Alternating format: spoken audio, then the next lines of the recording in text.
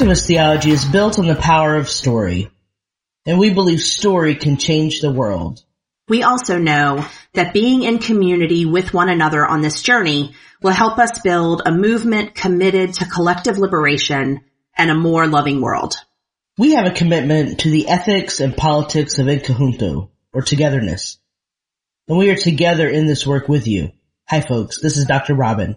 Hi y'all, this is Reverend Anna Galladay, and we are your hosts for the Activist Theology Podcast. It's time for us to get our hands dirty. We're ready. Are you?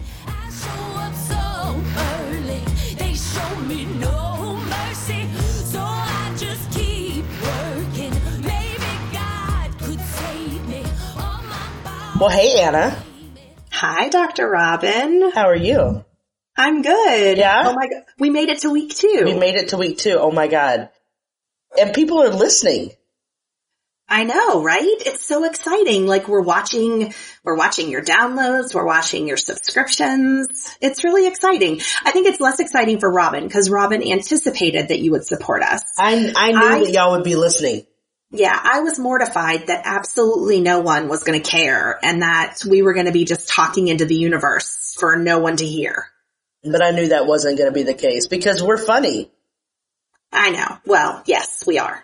I mean, come on. I mean, I bring the beauty.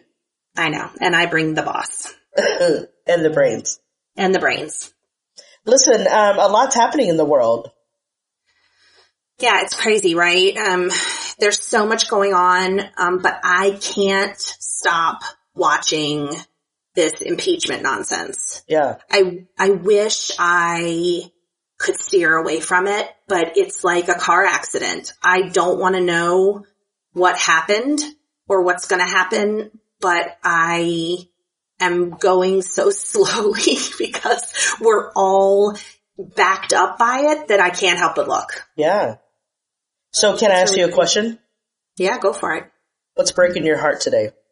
Oh, I think I'm really brokenhearted by the way in which we don't expect people to tell the truth.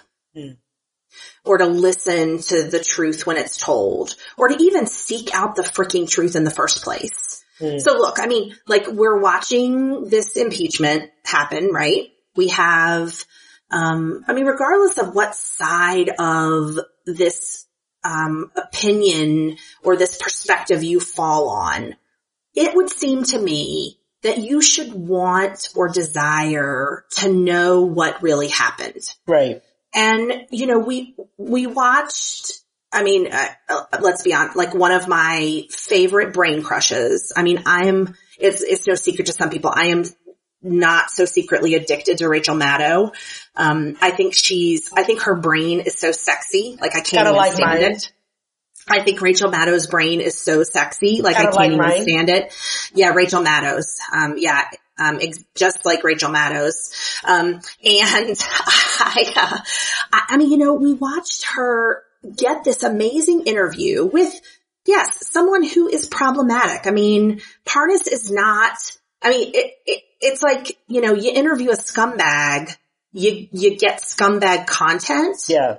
But I gotta tell you that I can't imagine in that 2-hour-long interview that every single freaking thing he said was a lie. Right. I can't imagine that he told so many lies that absolutely none of it was the truth. And if that's the case, why don't people, i.e. Republican senators and the president and the president's administration want to at least hear what the truth is? I mean, right. It boggles my mind that we are so partisan that we aren't willing to explore or interrogate the truth so that we can all feel like we know what's going on. Right. I mean, I recognize that that's partisan. I say that and that's a partisan statement, but I want to know the truth in all aspects of things that go on in my life. I mean, I want to know the truth in conversations I have with people. I want to know the truth in, you know, the work that I'm doing within the church. Like I want to feel like there's an element of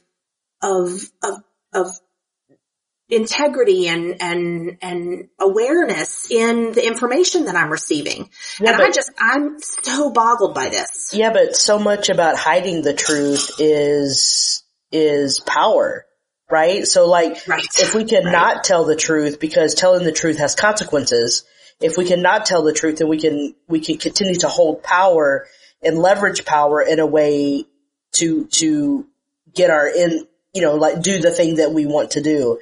And so I think that, and I just started reading Democracy in Chains, which I recommend to everyone to read it. This is by design. All of this that is happening is by design. And so, when we talk about oppression and helping people have an analysis and connecting the dots, we need to know that we have arrived at a point that has been orchestrated that started in the late 50s. We have people, academics and people with lots of money. So wealthy people, the ruling class.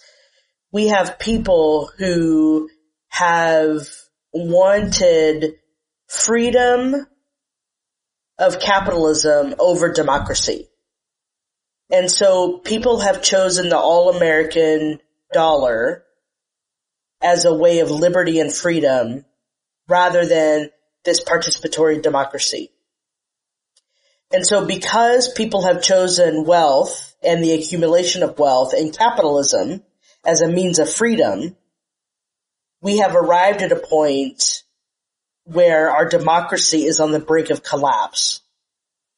And nobody wants to give up that power, right? And no one wants to give up that power.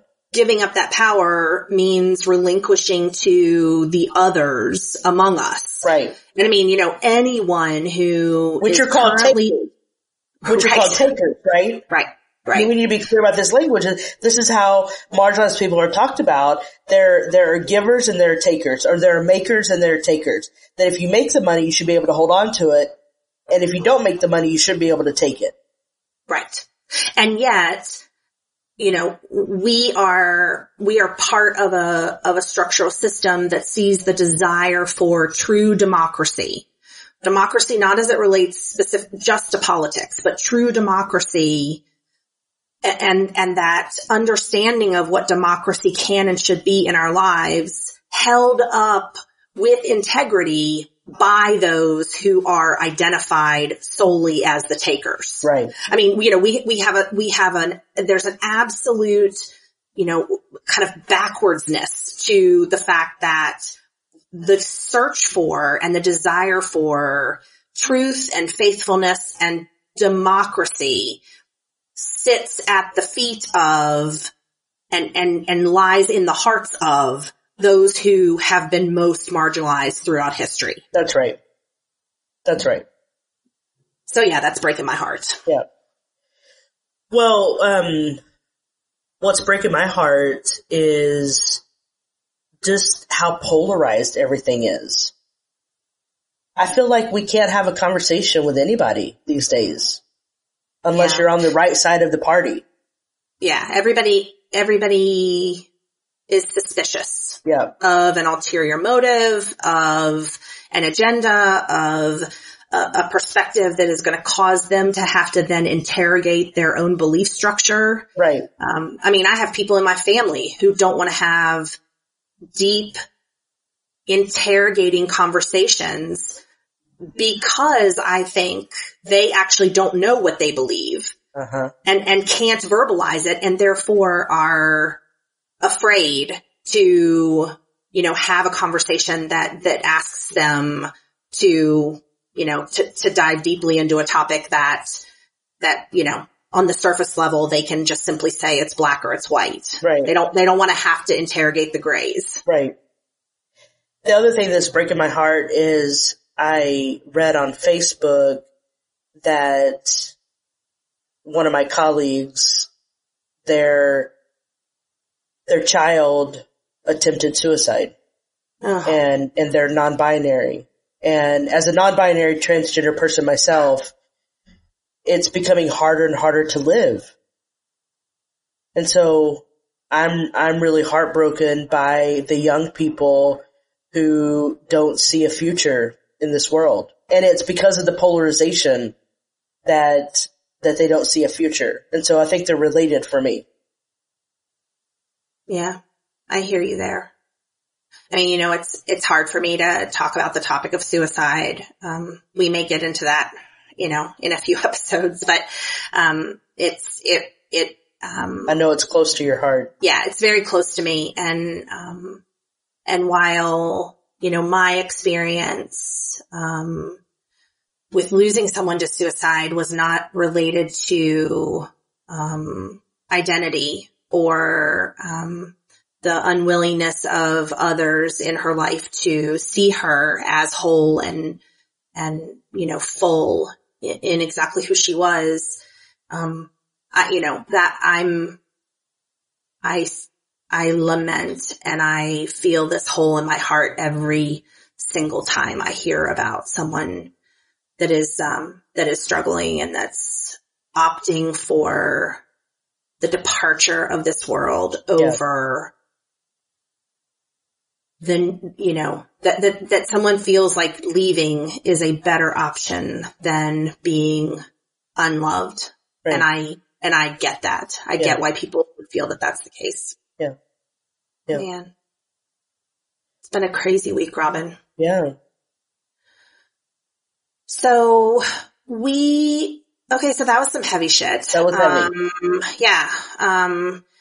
But so we're going to talk about, we're going to kind of go a little further on some of the places that I am feeling brokenhearted and talk a little bit more about politics, a little bit more about the election, and kind of what we feel like we're up against for 2020. I had the opportunity, last week to go to Des Moines, Iowa, and spend a few days with the folks from Vote Common Good. If you aren't familiar with Vote Common Good, this is an organization that started in 2000 and prior to 2018, with a hope of flipping the House and the Senate in order for there to be a more cohesive blend of Democrats and independents and Republicans managing the country. I mean, it was no secret when Donald Trump was elected that a lot of us kind of lost our sense of balance about, what kind of world we thought we were living in. And Vote Common Good kind of started with this intent to ask people who were voting in the 2018 election to make the common good their criteria for how they voted for public officials. Meaning not to think about their own agenda, not to think about the way that their own taxes were going to increase or the way that a specific hot button issue might affect them personally, but to think about the way that policy in general affected everyone in the world or everyone in the country around this concept of the common good. I mean, when the Hebrew scripture says to treat the alien and the refugee as you would want to be treated, because God desires compassion for the widow and the orphan and the poor and the vulnerable, that is seeking the common good. We don't use our own interests to get what we want. We use the love for others to get what we want. And regardless of whether you come from a Christian faith tradition or Muslim or Jewish or any number of traditions, there's a common understanding within all of us who have some kind of a faith-centric missive in our hearts and our heads that selfish people are not the kind of people that are engaged or desire the common good in the world. We're gonna welcome Doug Pageant in a few minutes into this conversation. Doug is the director of Vote Common Good and one of the founders of it. And I think before we bring Doug in and before I tell you, kind of what my experience with Vote Common Good was, I want you all to hear, that, Robin and I, are going to be engaging with voices other than ours, on a fairly regular basis. As we do that, we think it's important that we recognize the privilege that we bring to this work. But we want you all to know that we also acknowledge that we're going to be inviting into the space people with great privilege, specifically cis, straight, white men. And when we do this, we acknowledge that this type of invitation can seem problematic to some of you. So we want you to know that we recognize this, that we're being very intentional about the ways we invite folks, that we do so when the space that these persons represent hold a necessary conversation for us. We are going to be as frank as we can with our guests in asking them how they're divesting of their privilege and their patriarchy within the organizations that they're a part of. But we do want you to continue to be in conversation with us as we navigate this space. I think it's important to Robin and I that you both hear that we say that, when we're about to bring a straight white dude on the podcast to have a conversation with us. The patriarchy. The patriarchy, right. And we're not trying to advance the patriarchy. Never. But we are trying to build bridges. Yeah. And I think, and there are conversations that are necessary for us to have in light of this need for us to know what's going on in the world and kind of what space in it we occupy. Right. Right? Okay. So, Doug's a good friend of both of ours. I've done a lot of work with Doug in the world, over the last, probably 10 or a dozen years. But Doug and his colleagues are doing some really important work with Vote Common Good. One of the most important things I think that's a part of the work that they're doing is that they're specifically looking at faith-centric voters. So voters who recognize that their faith calls them to vote the way that they do. And in asking them to vote common good, in asking them to think about the way that they're going to vote in 2020, Doug and his team are embarking on this really amazing quest across the country in a bus, which you'll hear a little bit more about from Doug in a few minutes. But I think that, there is something to be said as we're talking about this work of bridging in engaging with, what we would commonly term as the white, evangelical, in some cases fundamentalist voter, who believes that in almost every case, voting as a Republican is what they are asked to do. Voting, issues and policies that are funded and fueled and conversation that is structured by the Christian right. And I think Vote Common Good is asking all of us, not just the religious right and evangelical voters, but specifically voters who believe or have voted for Republicans in the past, to think about what it might mean to divest their privilege and divest their need for power in order to be a part of the common good. Right. And what's reality for so many people is that there is no choice. They don't get taught that there's a choice to vote. You vote your ideology. You vote, people aren't even told to vote their conscience. People Right. are just told to vote a certain way. Right. And so, what I understand Vote Common Good being able to do is helping people develop that agency, that inherent agency that folks have, which is what we all need to be doing. Right. Yeah, it's exciting.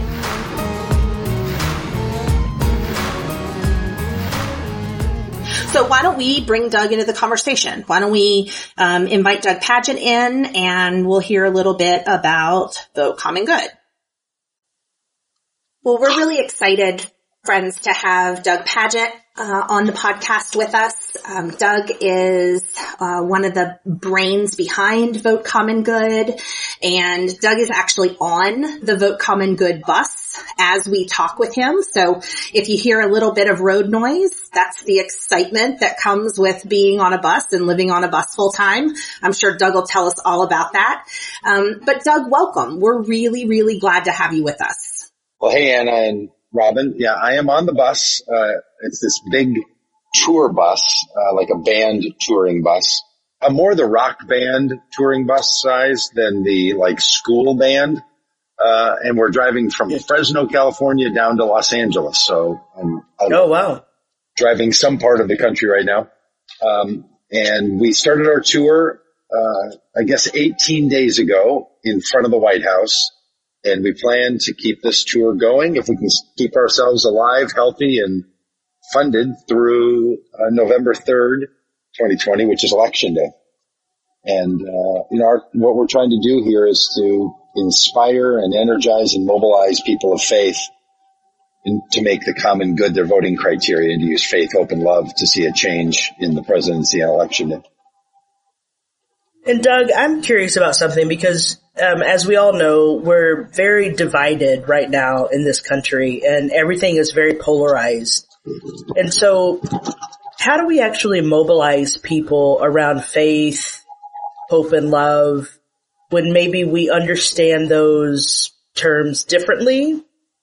How do we actually bridge together for a common good when we are so polarized? Yeah, boy, that feels like our question every day that we're asking ourselves as we do this work. And our approach is to find those who are already motivated by faith, however they define that. Those of us on this tour, we all think of faith in our own ways, and we're not trying to tell someone what faith, what hope, what love, or even what common good is. We just want to partner with anyone who's comfortable organizing around those ideas. So it's kind of like in a natural disaster where a lot of people with different visions for what a town should look like after the cleanup of a natural disaster has taken place will still come together while the rapid response to the disaster has to happen. And I firmly believe that the Trump administration is a hazard to the well-being of the planet and to all living things on it. And we're trying to pull together the people who want to respond to that. Anyone who's willing to be involved. We like to say across the board and across the country, we'll take anyone, which is kind of refreshing, right? Because so often a lot of the mobilizing and work that I've done has required a lot of careful curating of what the project is and who's engaged, and making sure that we're hearing from the many, many voices that often feel left out.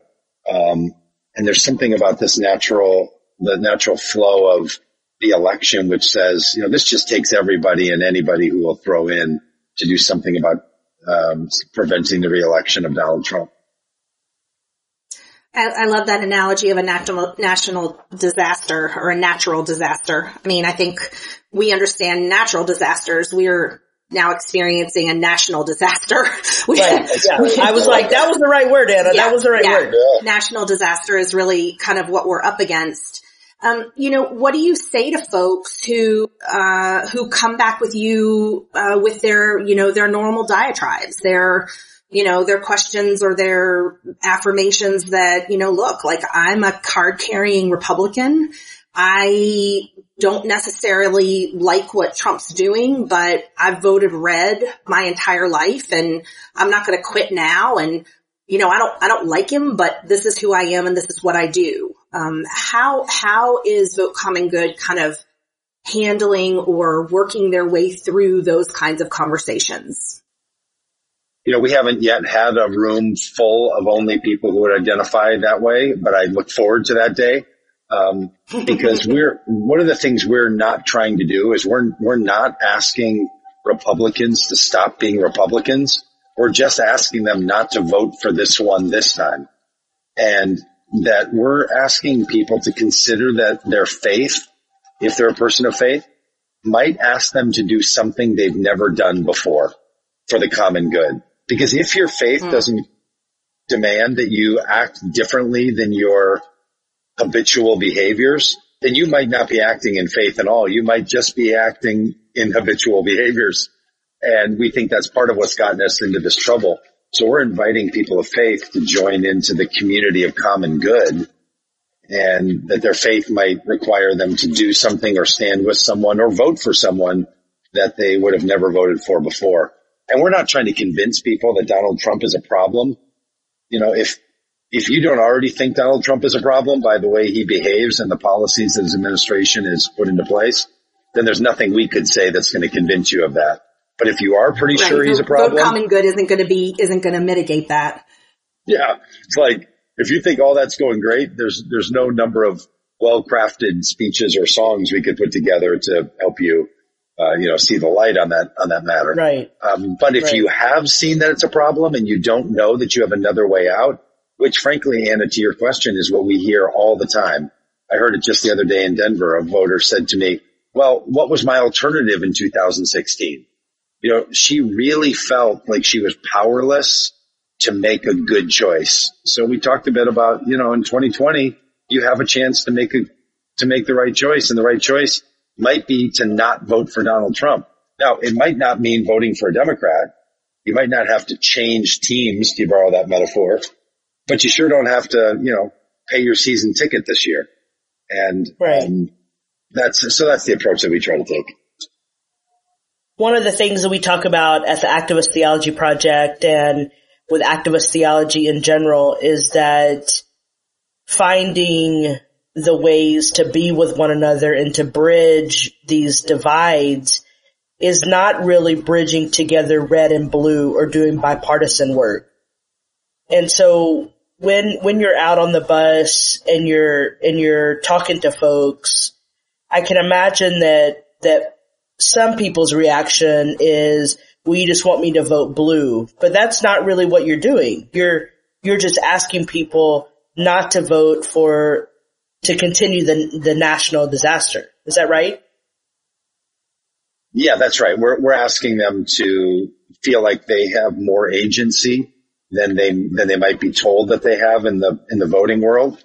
And which means that, you can vote for someone else. You can sit it out. I don't know. You can vote for Trump, whatever, but that it is a choice you have to make. And you're not, simply asked to, follow along and behave in the way that, you did in 2016, that you have a lot of choices, and that faith and hope and love are meant to be, open and expansive notions of the human spirit that want to call us beyond this sort of limited set of options about what we could possibly do. Yeah. And Doug, I know I'm familiar with your work just from the emergent church stuff, and feel very curious about if this is the most political work that you've done in your vocation.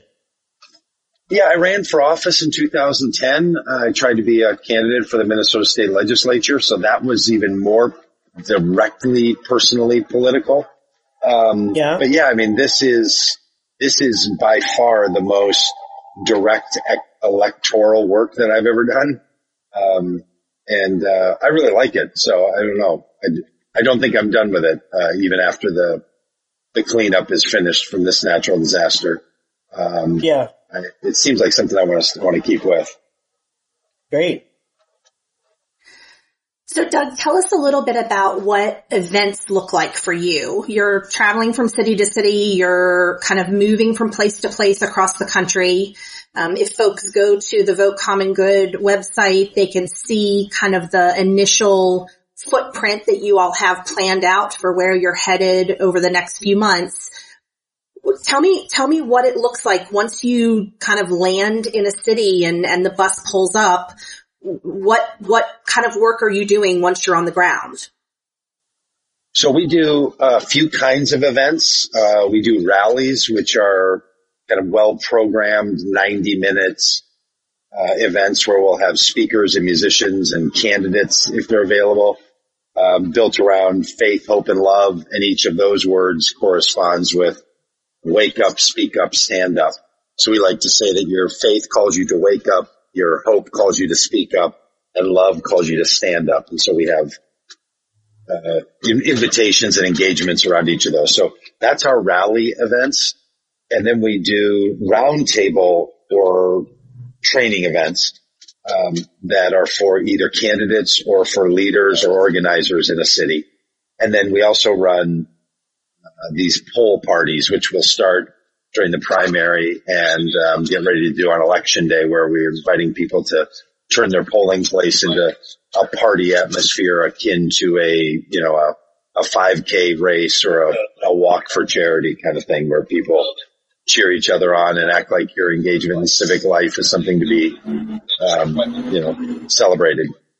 So that's what we do. So when we pull into a town, we'll get in a few hours early. We look at the site. We start getting set up. It takes a couple of hours to do that.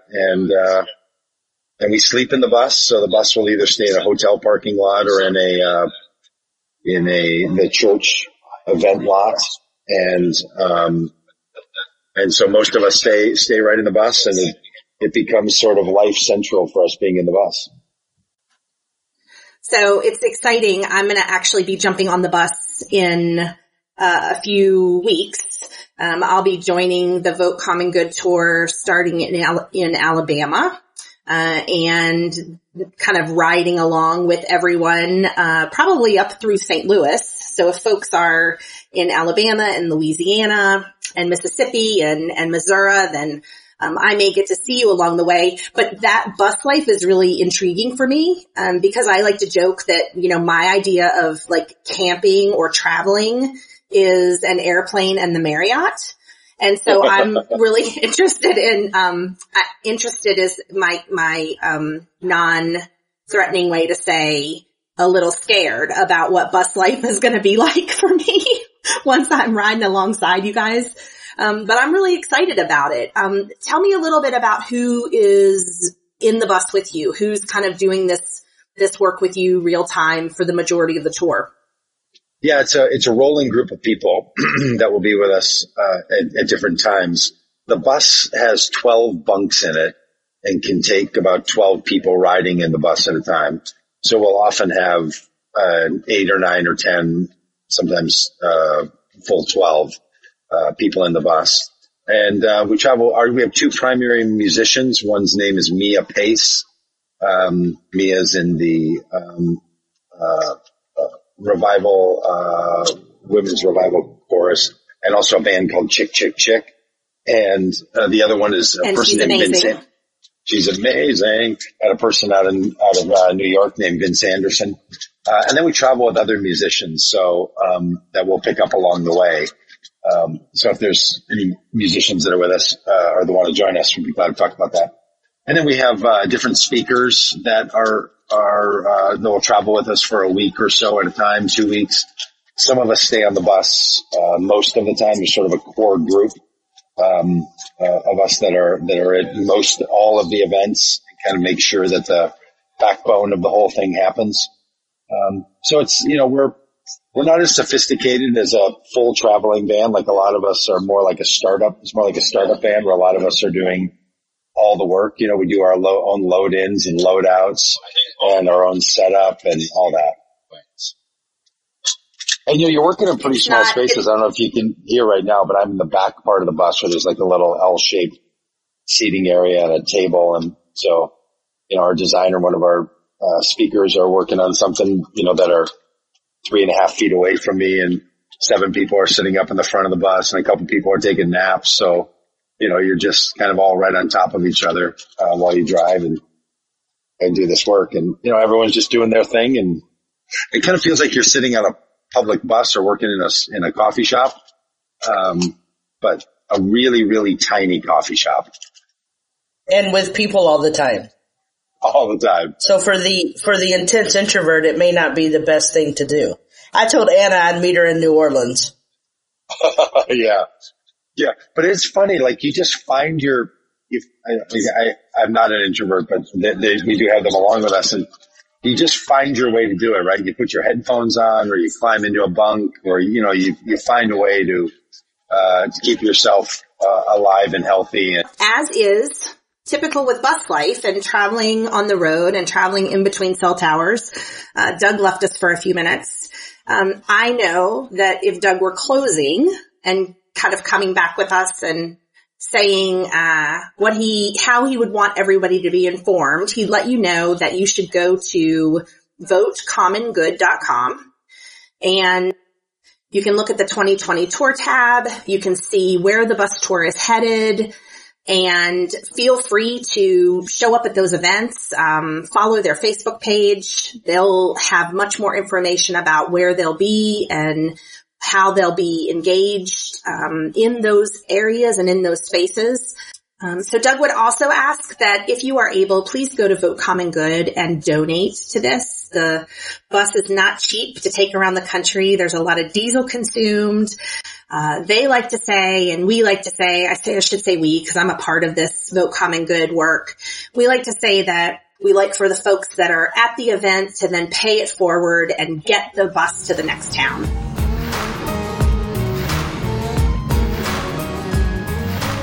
Can we talk about just that phrase, common good, for a minute? Yeah. Because good is a contested term. Mm. What is counted as good in society is not agreed upon by everyone.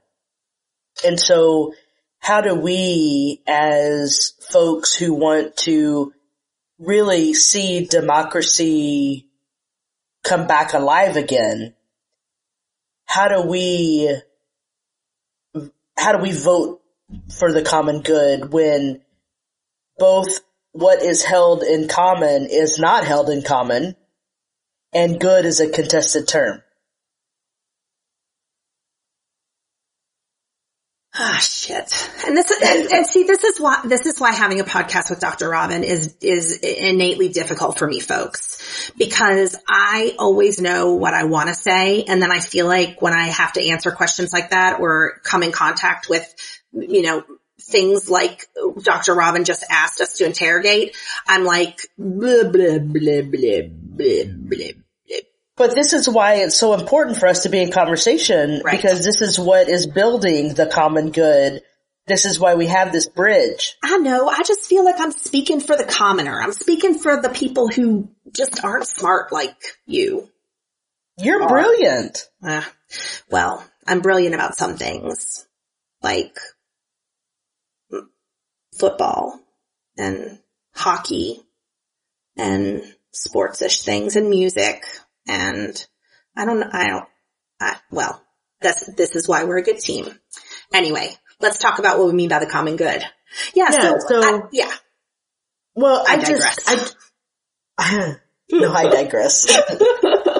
No, I'm just curious about this because what the dominant culture says is good, or what the dominant culture holds in common, is not parallel to what is counted as good in the most vulnerable communities. Right. And so I want our listeners to be clear that we have an analysis around this, and that Vote Common Good, we don't approach Vote Common Good without also interrogating the framework and the language that is being used. We don't just accept it at face value.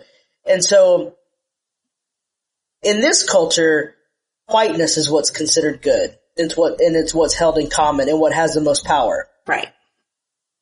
And so if we want to vote common good, the dominant culture holds good as what's most important. If we're trying to eradicate oppression and dismantle supremacy culture, then how do we get people of color and those who are most impacted by multi-system oppressions to vote white? which is what's counted good for the dominant culture. Or how do we flip the script and get the dominant culture to recognize that truly in order for us to be common in our collective liberation and working towards a liberation that is in common for all, the dominant culture actually should be working to create more parity with the marginalized and should be voting in order to facilitate the common good for those that aren't like them. Yeah. How do we do that? I don't know. I mean, I have ideas. I think that I think it comes down to conversation. It comes down to, helping white folk understand where their privilege is built, on what kinds of structures of power their ability to do what they do in the world happens. But it is, I would love to think that this is something that we could find answers to, in the next generation. Right. I don't know that we have the capacity to get there, but what I do hope is that we are a people that are mindful enough of the segmented ways in which voting happens. Take out of consideration the ways in which we, set up, constraints around physical voting for people that are part of underserved communities. But just about the message of voting and the message that we're trying to get across, I don't know that we can get there in this generation. I wish I was a little more glass half full kind of person, but I'm not feeling that today. Well, I'm a utopian thinker. I really believe in the kingdom of heaven on earth. I know people probably have people are like, oh my God, they said kingdom. Well, I don't know. I'm a traditionalist sometimes, but that we can really have the beloved community. If we don't think in utopian parameters, we lose hope. And so for me, we may not see it. I'm pessimistic that the current system we have in place will do anything to change those who are most impacted by it. But I have to be utopian and believe that we can build this thing from the ground up, because if I don't think that, then I just bury my head and I sleep all day and I'm depressed and, I devolve. Let's call a spade. You sleep all day anyway. Well, that's true. That's the tea right there. That is the tea. Let's really talk about it. No, but you're right. I think that, I don't know. I'm conflicted. Because I believe that in order for us to make, urgent and, fairly quick change, we are going to have to ask hard things of our friends of color, and our friends that are queer, and our friends that are immigrants, and our friends that are otherly abled, for them to vote in order to allow those in privilege, i.e. those who are white, to work best on their behalf. That's the quickest or the most, straight path to policy change right now. Right. And yet it is this kind of utopian belief, or this, beautiful dream that we as white folks, me as a white person, can divest myself fully of all things that are necessary for me to hold on to privilege and power in the world, so that it is the people that I care most about in communities that are unlike mine that have the power and the privilege at their disposal first and foremost. Yeah. What I don't want people to hear is that, that white people should be in power. That's not what you're saying. Correct. The reality is we have set up a system that disproportionately disenfranchises people of color, especially black folks, from holding political office. Yes. We can talk about how moderate and in the middle Barack Obama was and how maybe he was part of the oligarchy that is, white wealthy men. We're not going to go down that rabbit hole. That's chasing a rabbit that we're not going to do today. But just because there was a black president elected does not mean that people of color and black people in particular are no longer disenfranchised. Absolutely. And so, the reality that we have is that white people hold the majority of public office. I know there are more women of color in office than there ever has been, but it doesn't outweigh the percentage of white folks, men and women that are in office. And so what you're not saying is that you believe white people should be in power. No, that's not what you're saying.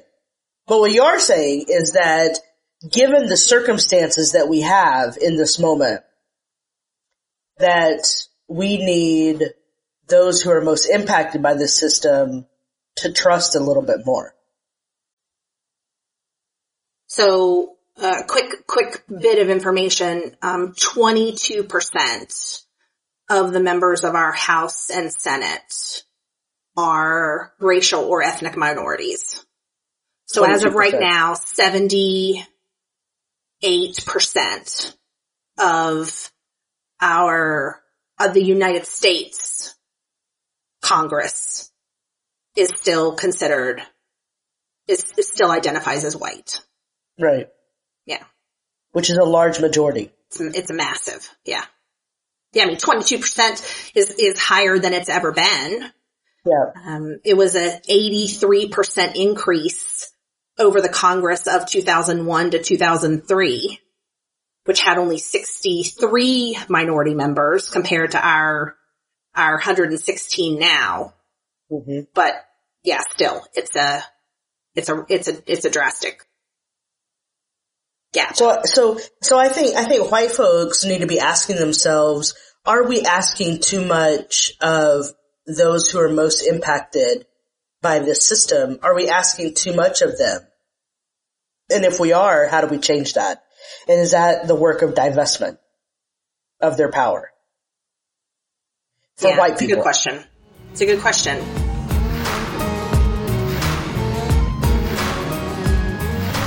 Okay, so you're gonna get on the Vote Common Good bus. I am.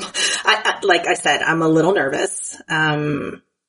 I mean, look, like, who wants to share like one bathroom with a bunch of smelly guys? I mean, not me. No. No. I mean, and I don't like the bunk part doesn't really bother me as long as there's enough room for my hair products. But right. I mean, so look, I'm really excited to be a part of conversation. I think that, so interestingly enough, when I was at Vote Common Good in Des Moines, I heard a lot of conversations around the work of the election for 2020 about immigration reform and equity for the poor, healthcare. I heard a lot about all of the hot button issues, but the one thing that I didn't hear talked about very much at all was equity and continued enforcement of fairness for queer folk in the country. And I challenged a couple of candidates that I talked with when I was in Des Moines about why this message has started to leave the conversation. Yeah. Has started to not be lifted up as important or as something that is still a challenge, that a lot of folks are facing. I mean, just like you mentioned that, people think that because we had the first Black president that, Black folks have now arrived. Right. And that things are so much easier. It couldn't be farther from the truth, in the same way that, just because we have marriage equality, that's right. That, trans Black women are still being killed, at a higher rate than anyone else. There are things that we need to fix. And I'm excited to be on the tour. I'm excited to be in spaces predominantly in the South. Yeah. I'll be, like I said, in Alabama and Mississippi and Louisiana primarily, where, that's a piece of the conversation that isn't being talked about a lot from our debate stages. And it's not being talked about a lot in our town halls. And, I want to be a little bit of a thorn in the side to folks and ask some hard questions around that. So maybe I'll meet you down in New Orleans. I know why you want to meet me in New Orleans. You don't want to meet me for Vote Common Good. You want to meet me because you want me to show you around the quarter. Well, that's okay too. As long as we get our work done, boo. As long as we get our work done. Okay, girl. Okay. All right. So, this was a great conversation today. I love that we're talking politics. I love that we're getting our hands dirty. I love that we're engaging with people and allowing people to figure out how they can do this work in the world. If Vote Common Good seems like it would be a great place for you to plug in, I encourage you to do so. But we'd also love you to plug in with us. We'd love you to visit activisttheology.com and see the ways in which you want to engage with us. We'd love for you to help contribute, for us to underwrite this podcast. It's no secret that this kind of thing doesn't happen without time and specifically monetary investment. And I had to buy particular gear for this. We did. We hope that this week we actually sound better. We realized after week 1 that things needed to be, upgraded. Up the ante. Yeah. Upgraded. So, so we both, invested in some equipment this week that, I don't know about you, but my bank account didn't want to do it. Right. And so, we'd love for you to engage with us. We'd love for you to see what kind of work we're doing in the world. We'll be back again next week, talking about, something important. Until then, Dr. Robin, I'm really excited to be alongside you in this. Me too, Pastor. I'll see you next week. All right. Talk to you later.